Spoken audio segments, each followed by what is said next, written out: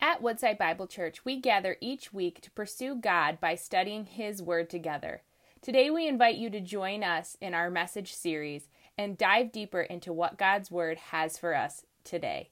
Good morning. We are in Romans chapter 6. Romans chapter 6. So good to see all of you here today. Continue to be so excited about our Romans study. As you're going to Romans 6, let me just encourage you, with the summer behind us as fall is underway, I want to encourage you to take your next step in your walk and devotion to Christ. So whatever that may be for you, maybe for you, you've been coming to this church, but you have not become a member yet. And so I would encourage you to do that. Or maybe you've never served in any of the ministries of the church. We need you. We have great needs for service, but also you need to be able to serve. That will do you good. It'll help you mature in your walk with Christ. And so take that step. Or maybe you're not part of a life group. For us, life groups are so important because they allow us to give expression to our faith in the context of other believers. And maybe you are in a life group, but maybe for you, the next step is to go deeper in your relationships with the people there. Give yourself more. Allow yourself to be known, get to know others. But whatever that may be, let me just encourage you, to really take to heart your walk with Christ in the expression of the church, because our devotion to Christ and to His church are of a piece. Okay? Romans 6, let's pray. Heavenly Father, one of my fears as a follower of Jesus Christ is that I will minimize the cross. That familiarity will render it powerless. That I'll miss the ocean that is the death of Jesus for the puddle of what I am able to see and feel and know. So I ask you to use this text of Scripture today to enlarge for all of us the power, the wisdom, the glory of the cross. It's been such an honor to sing to you already this morning, but we know you have more for us. So Father, by your Spirit, I pray that as we gladly open this text of Scripture, that you would open our minds and hearts, that we may behold more of the Savior. In His name we pray, amen. Romans 6, verse 1, the Apostle Paul writes, "What shall we say then?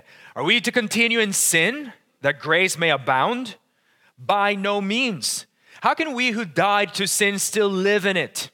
Do you not know that all of us who've been baptized into Christ Jesus were baptized into His death?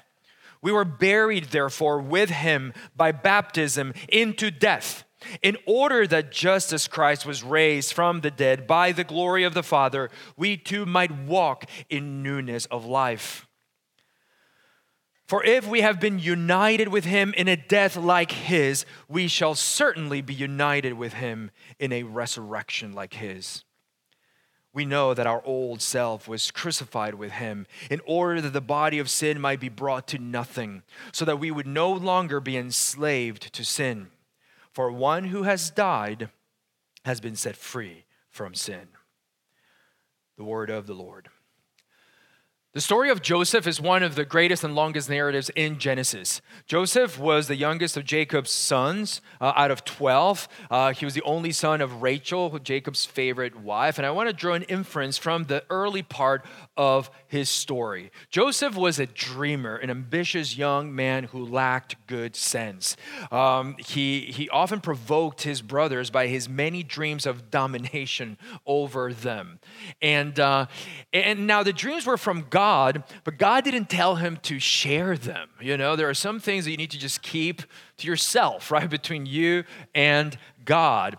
And his father Jacob didn't help either. Jacob favored Joseph. He made him this beautiful robe of many colors. I guess that the rest of Jacob's children just got monochrome dollar store robes, And so, in the course of time, Joseph's brothers decide, they come up with a plan to get rid of him. And so at first they want to kill him, but two of the older brothers intervened and prevailed and convinced the rest of the brothers to not kill him, but to sell him to a caravan of traders that were on their way to Egypt.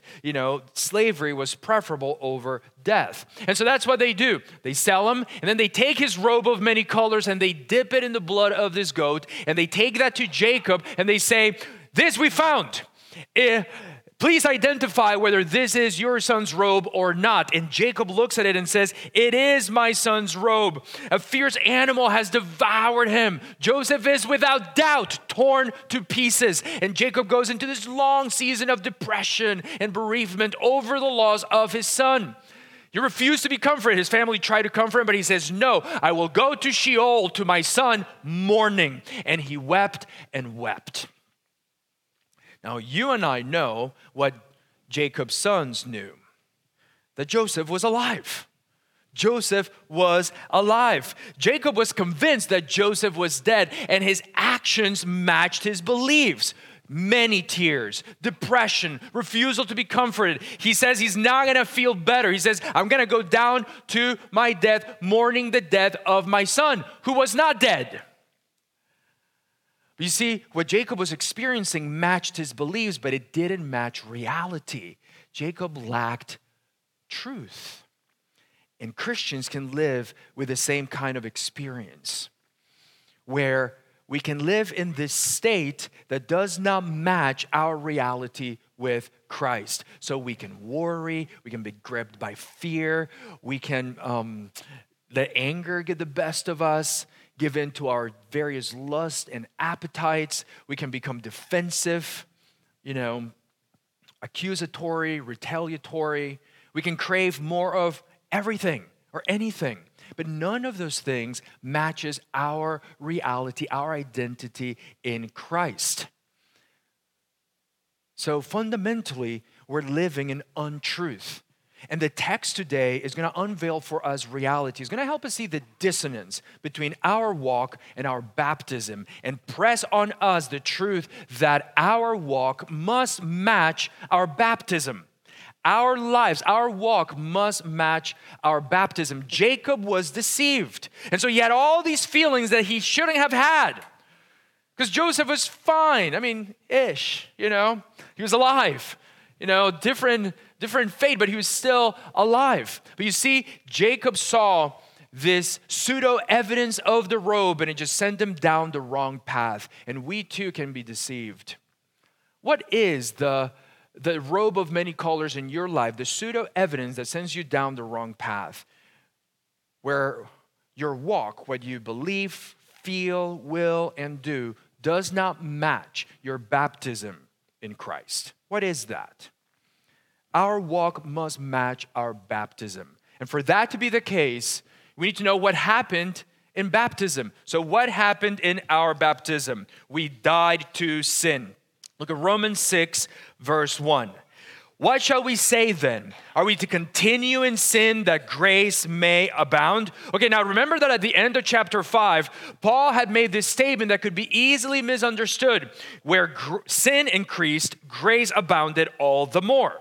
Now, he was talking about the giving of the law, how the law had come to increase the trespass. That is, to increase our awareness of sin, but also our doing of sin. Hang tight for the argument on that from chapter 7 in coming weeks. But you see, what he was saying is that the law was given to show how powerful sin is, how powerless humanity and Adam was to conquer it, so that at just the right time, the second Adam, Jesus Christ, would come and introduce the principle of grace and show that grace is twice as abundant, doubly more powerful than sin.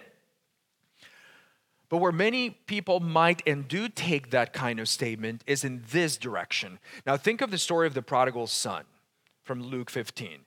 We know that story well. This ungrateful son takes the family's money, runs with it, spends it in wild living, and ends up bankrupt, financially, morally, relationally. In that state, he finally comes to his senses and decides to journey back home. And when he's on his way home, his father sees him from a long distance off, and he runs toward him and embraces him and kisses him and hugs him and covers him with the finest of robes, and he throws a big bash. Now, one commentator says, imagine if many years later, life has returned to normal, as life always does, and the son begins to think again, I have some savings now, and I miss my wild living, and I know how Father will respond when and if I run out of money and I've had enough. It's not hard to find people who reason this way about God. In fact, that kind of view of God is deeply entrenched in the West. You know, in our secular context, if there's one thing that people still believe about God, is that God forgives and must forgive. You travel out east, people don't think the same thing about God, but here in the West, we do. You know, if God is a God of grace, then let's sin some more that he may show more grace. And Paul says, absolutely not. That's what he says in verse 2, by no means. This is one of Paul's strongest ways of negating something. He says, how can we who died to sin still live in it? Paul emphatically denies this misguided premise and introduces the premise he's going to prove in the form of a question. How can we who died to sin still live in it? We died to sin. Now, imagine if you were drowning out in the ocean, and someone threw you a flotation device. Would you, with one hand, hold onto the device, and with the other, start sinking your head under the water? Thank you for the floaty. I'm just going to drown myself here a little bit. Like, no, right? We would not do that. You see, I want you, if you're a follower of Jesus Christ, to allow the Spirit of God to apply the question in verse 2 to your life right now. How could you who died to sin still live in it? So think of an area of sin in your life that you know clearly this is wrong, but you're still living in it.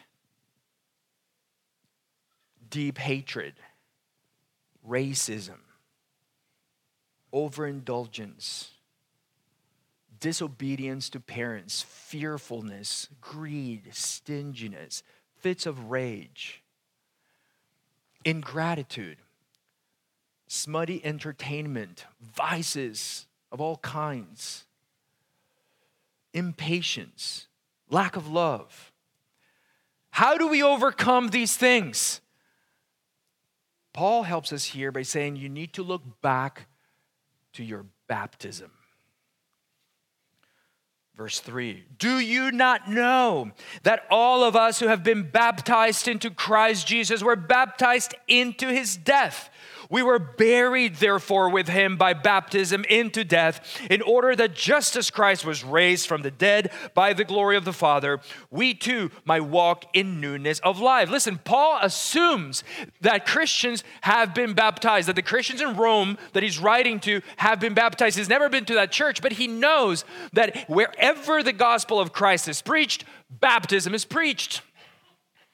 So he assumes that this has happened to all of them. He knows that this is the conversion rite, the initiation rite that shows that someone is not in Adam anymore, that now they are in Christ. They belong to Christ. From the time that Jesus appeared to Paul on the road to Damascus to the day when Paul was baptized, it was 3 days. From the time that Jesus called me to follow him to the time I was baptized, it was 6 days, twice as long as Paul. Hey, he's an apostle. Now, in the church, there are many unicorns. When things between Anna and I were getting serious, and they did quickly, I started dreaming of building my life with her. You know, what it would look like for us to share the same bank account and same kitchen and same bedroom. What it would feel like, you know, to make my home with her instead of only seeing her just a couple of times a week. What it would sound like for her to go from Anna Leatherwood to Anna Morales. Now, I knew that before any of those things could happen, that I needed to put a ring on her finger. I knew this. I knew that that one act would mark the beginning of everything else that I wanted to do with her. Baptism is the ring on of the marriage, your marriage to Christ. Baptism is the very first thing that someone does the moment that faith in Christ is born in them. The moment that someone goes, I love Christ, I know that the rest of my life belongs with him, they're going into the waters of baptism. So I say that there are many unicorns in the church because there are people who say, I love Christ, the rest of my life belongs with him, but it's been weeks, months, even years, and they've never been baptized. Paul would look at you confused and say, what do you mean you haven't been baptized? Without baptism, your conversion is not complete. And so what happens to us in baptism? Look at what he says. We are baptized into Jesus Christ's death. He says in verse 3, we're baptized into his death. Jesus' death itself was a baptism. He'd already been baptized in water, but in Luke 12, then he says, I have a baptism to be baptized with, and how great is my distress until it is accomplished. He knew that he was going to be inundated, flooded with the waters of God's judgment. Our baptism takes us into Christ's baptism, into his death. That's what our baptism does. The preposition into, because he says we're baptized into Christ. That preposition, into, is important. It refers to the spatial reality, the sphere, the realm of life with Christ. You know, when we say, I'm going into the airport, what do we mean? Well, we mean that we're entering into the realm of the airport. 3 seconds before, we were outside. And there were cars, and it was loud and warm weather and natural lighting. But then we step into the realm of the airport, and everything changes, right? Lighting is artificial, shiny floors, no cars, all these different things, AC and so forth. When we are baptized, we're stepping into the realm of Christ, into his kingdom. But the specific part of his realm that we're baptized into is his death. And that's important because his death was for sin. And in our baptism, we're dying to sin. We're dying to sin. Look at verse 4. We were buried, therefore, with him by baptism into death, in order that just as Christ was raised from the dead by the glory of the Father, we too might walk in newness of life. So he says we were baptized into his death. We were buried with him by baptism into death. Have you ever attended a funeral and a burial? They make death, the reality of that death, feel final, right? Especially if you knew the person as the body is going under, and you're just starting to think about the finality of what has happened. That's why baptism is so powerful, because now your whole body is experiencing the sensations of what's happening to you spiritually. You see, Jesus Christ died, he was buried, and he rose again. And all of those things happened to him in his body. And we experience his death, his burial, his resurrection through baptism, and we experience those things in our body. Baptism is a gift. It's a gift from God that allows us to experience in a physical way what's happening to us spiritually, because we are both matter and spirit. We are body and spirit. It's also the reason he gave us the Lord's Supper. The Lord's Supper and baptism are two sacraments that God, that Christ, gave to us to allow us in our bodies to experience what he's doing in us spiritually. It's a wonderful gift. In baptism, we say, I am dead to sin. As surely as Jesus died for my sins, I count myself dead to sin. And so what happened in our baptism is that we died to sin in order that we may also rise to new life. And so what happened in our baptism? We rose to new life. I like how verse 4 puts the matter. Paul says, we were buried, therefore, with him by baptism into death, in order that just as Christ was raised from the dead by the glory of the Father, we too might walk in newness of life. So we were buried with him into death by baptism. And the parallel here is between Christ rising and our walking in newness of life. Now notice that Paul could have said this. He could have said, in order that just as Christ was raised from the dead, we too might be raised from the dead. He could have said that. That is true. It's more or less what he says in verse 5, but it's not what he says in verse 4. In verse 4, what he says is, in order that just as Christ was raised from the dead, we too might walk in newness of life. The parallel is between Christ rising and us walking in newness of life. Our walk must match our baptism. To be a Christian is to take part in the death and burial of Jesus Christ through faith and baptism, so that we may also take part in the new life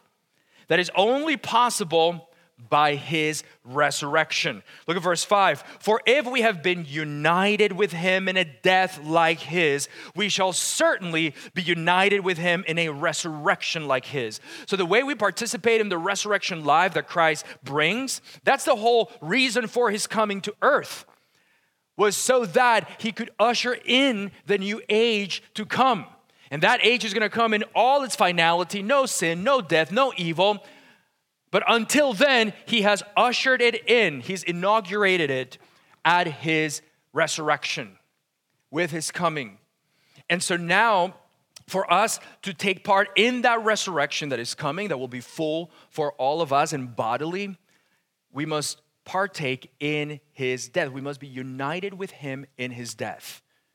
Now, that language of union with Christ is one of the most important theological categories that you can understand.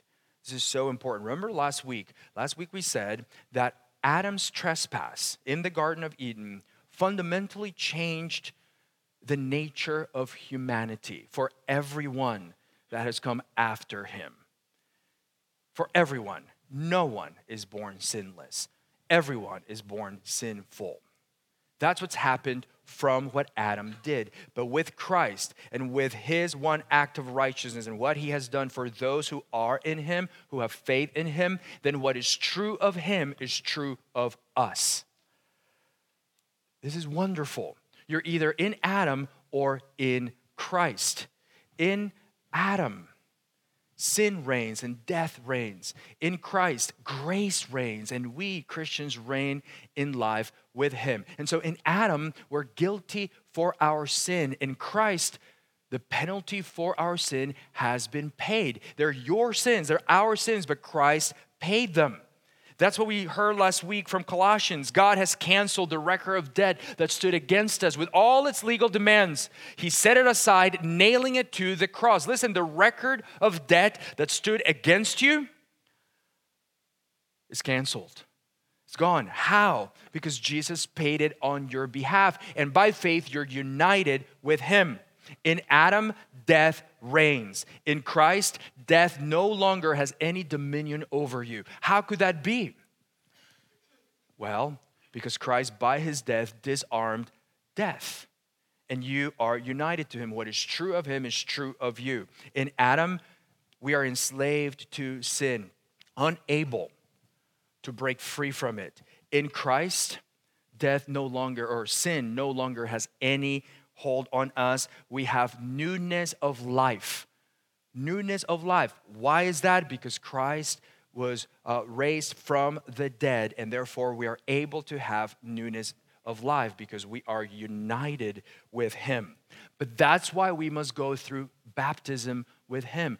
Paul is convinced that when we are united with Christ in his death, we will certainly be united with him in his resurrection. Our resurrection is still future. It hasn't happened yet. But what we have now is the power of Christ's resurrection empowering our lives now. Christ is blowing life into us. And by that very breath, he's pulling us, so to speak, into the age to come. Wonderful. Verse 6, we know that our old self was crucified with him in order that the body of sin might be brought to nothing, so that we would no longer be enslaved to sin.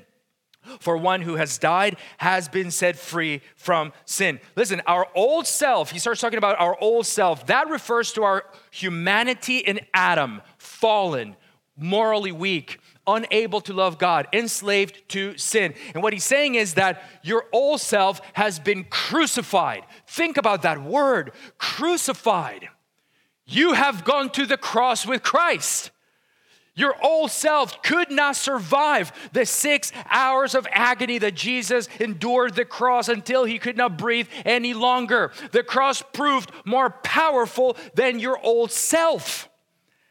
And the reason your old self must be crucified and was crucified was, he says, in order that the body of sin might be brought to nothing, destroyed. Now, the body of sin doesn't refer to our physical body as if we were our matter, right? Our body was inherently evil. That's not what it means. What it means, rather, is that our body becomes the vehicle of sin. Because if you think about it, our body is how we connect to the larger world. And so it's through our bodies that we worry with our brains, and we steal with our hands, and we show contempt for others with our faces, and lust with our eyes, and break our marriage covenant with our sexual organs. You see, so it's the body in service to sin that must be destroyed. That's what must go through destruction. The sermon next week is all about this, because Paul is going to break this down even more. And it's super practical, super helpful to us in overcoming sin, because he says, so that we would no longer be enslaved to sin. Do you feel like you're still enslaved to sin? There are some things you're not getting, you're not understanding if you are in Christ. So be sure to come back next week, but please absorb, digest what these passages are telling us, because you want to make sure that what you're living is matching the reality that is true about you in Christ. Sometimes there's a complete dissonance. And then in verse 7, Paul says, for one who has died has been set free from sin. This verse functions almost like a proverb. I guess if we could be so crass, we could say that one good thing about death is that dead people don't sin. Right? Hitler, once he was dead, he wasn't sinning anymore. He wasn't doing horrible things, right? And you sometimes hear people say that. It's like, oh, man, at least when, I'm dead, I will not do X or whatever. They're just so overcome almost by their sin and feel so trapped in it. That's what verse 7 is saying. One who has died has been set free from sin. And that's the great news of the gospel. Because your union, listen to this, your union with Jesus Christ in his death has freed you from sin before you die. Before you die. How is that possible? Because his death counts as your death. Listen, your old self drowned in baptism. And so now your walk must match that baptism.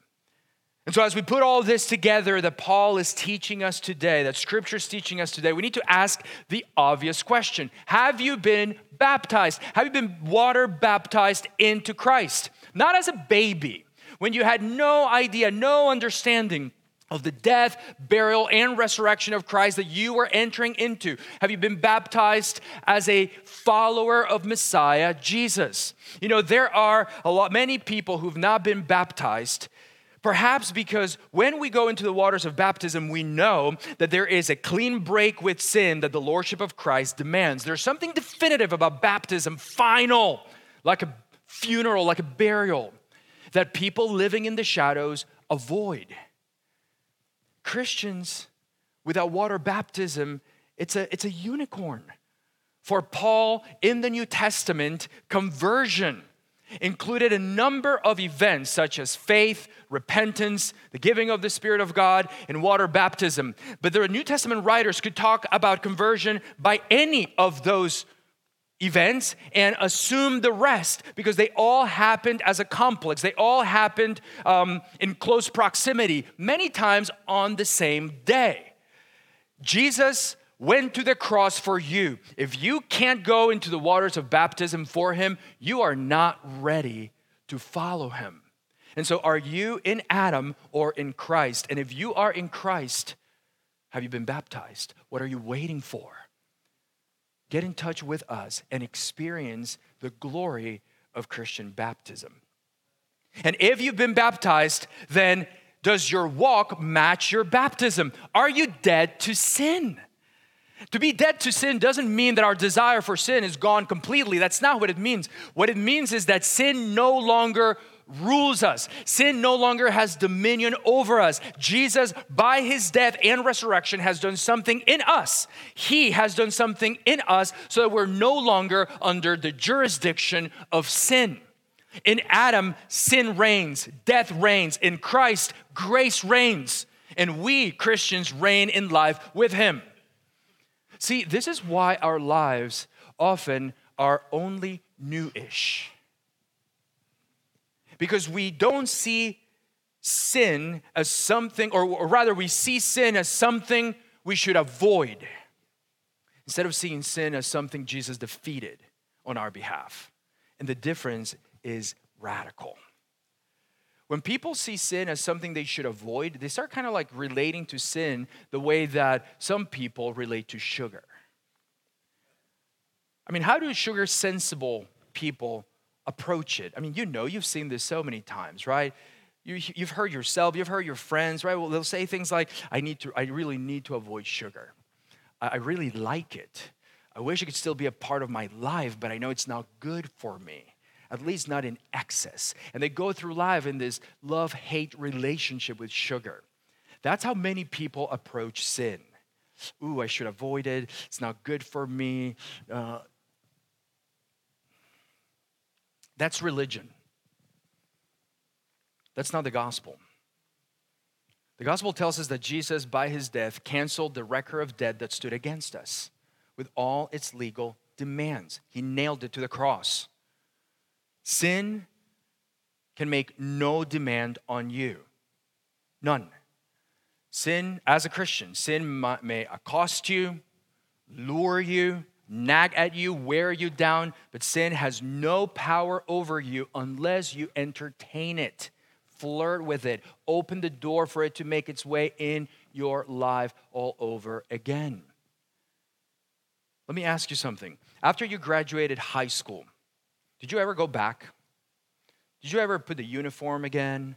Maybe when you were 23 or 45 years old and went back and sat in Mrs. Holland's English class again? Did you ever go back and take Algebra 1 again? Did you get dressed for and attend homecoming and prom again? It sounds like, it gives you chills, right? Just to think of something so ghastly, right? Like, why would you do that, you know? And in high school is not even evil. I know some of you would debate me on that, but why? That's what we're doing when we go back into sin. When we go back into sin, having come to know Christ, knowing that we're dead to sin and living in it again. What would you think of a man who gets married but continues to spend the night at his buddy's apartment, go on dating apps, and make weekend plans without his wife? Legally, he is married, but his life does not match his marital status. That's what we're doing when we go back into sin. We're living in untruth. Our walk doesn't match our profession of faith. And so remember Jacob. Remember Jacob. Jacob was convinced that his son Joseph was dead, and he wept, and he was so depressed, he refused to be comforted because he was convinced that Joseph was dead, except that Joseph was alive.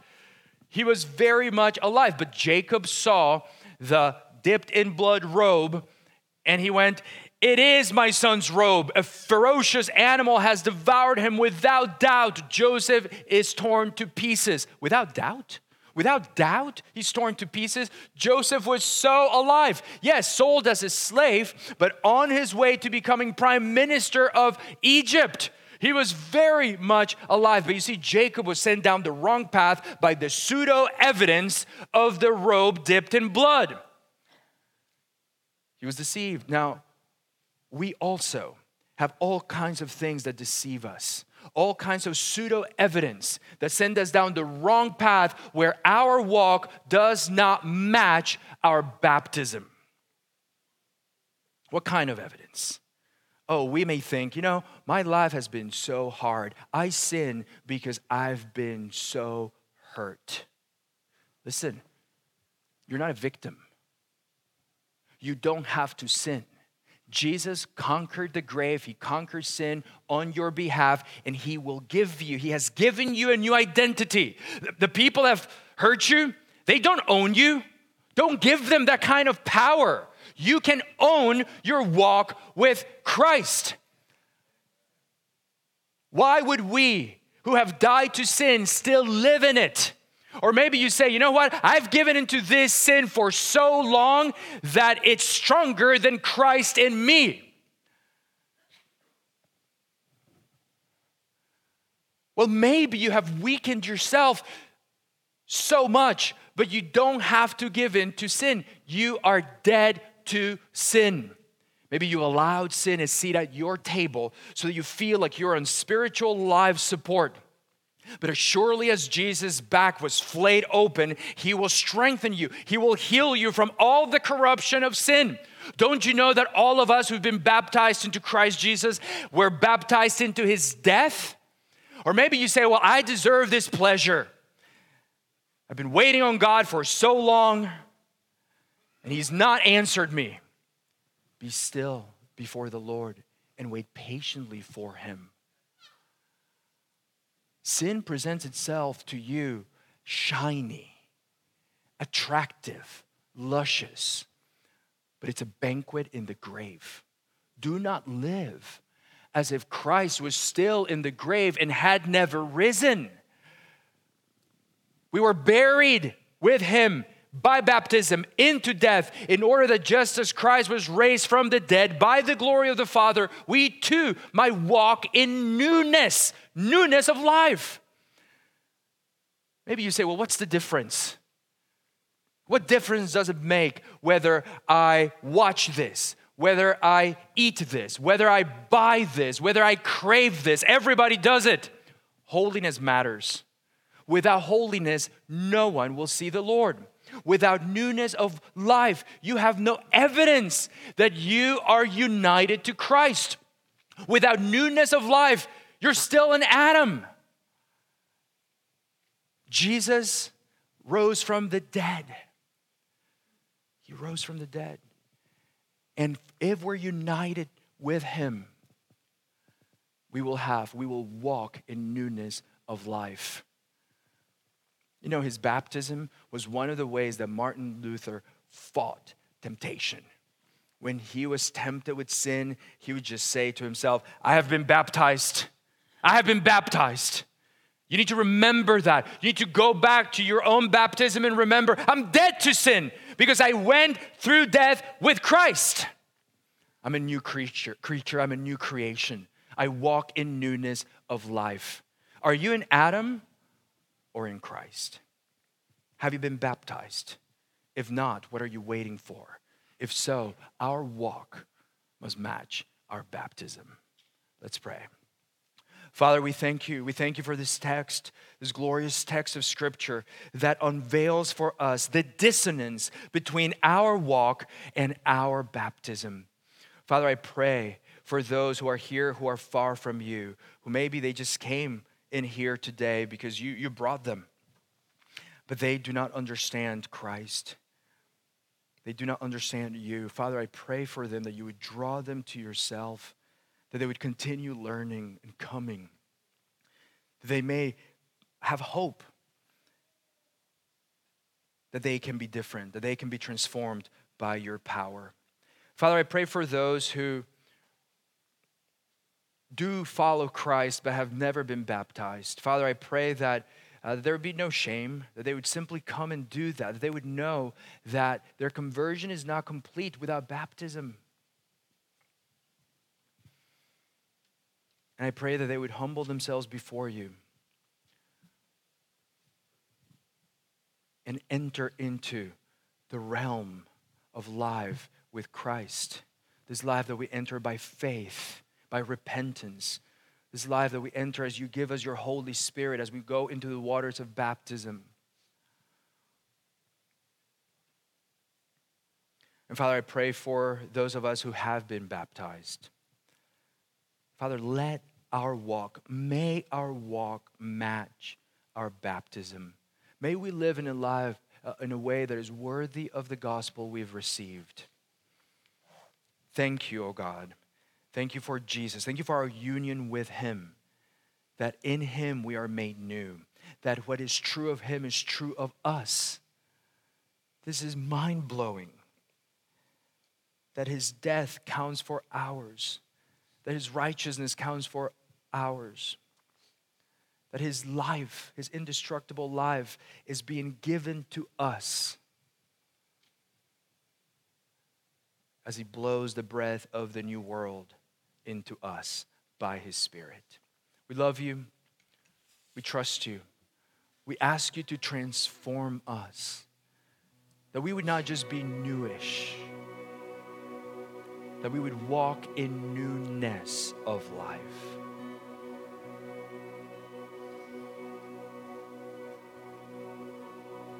Forgive us our sin. How could we who died to sin still live in it?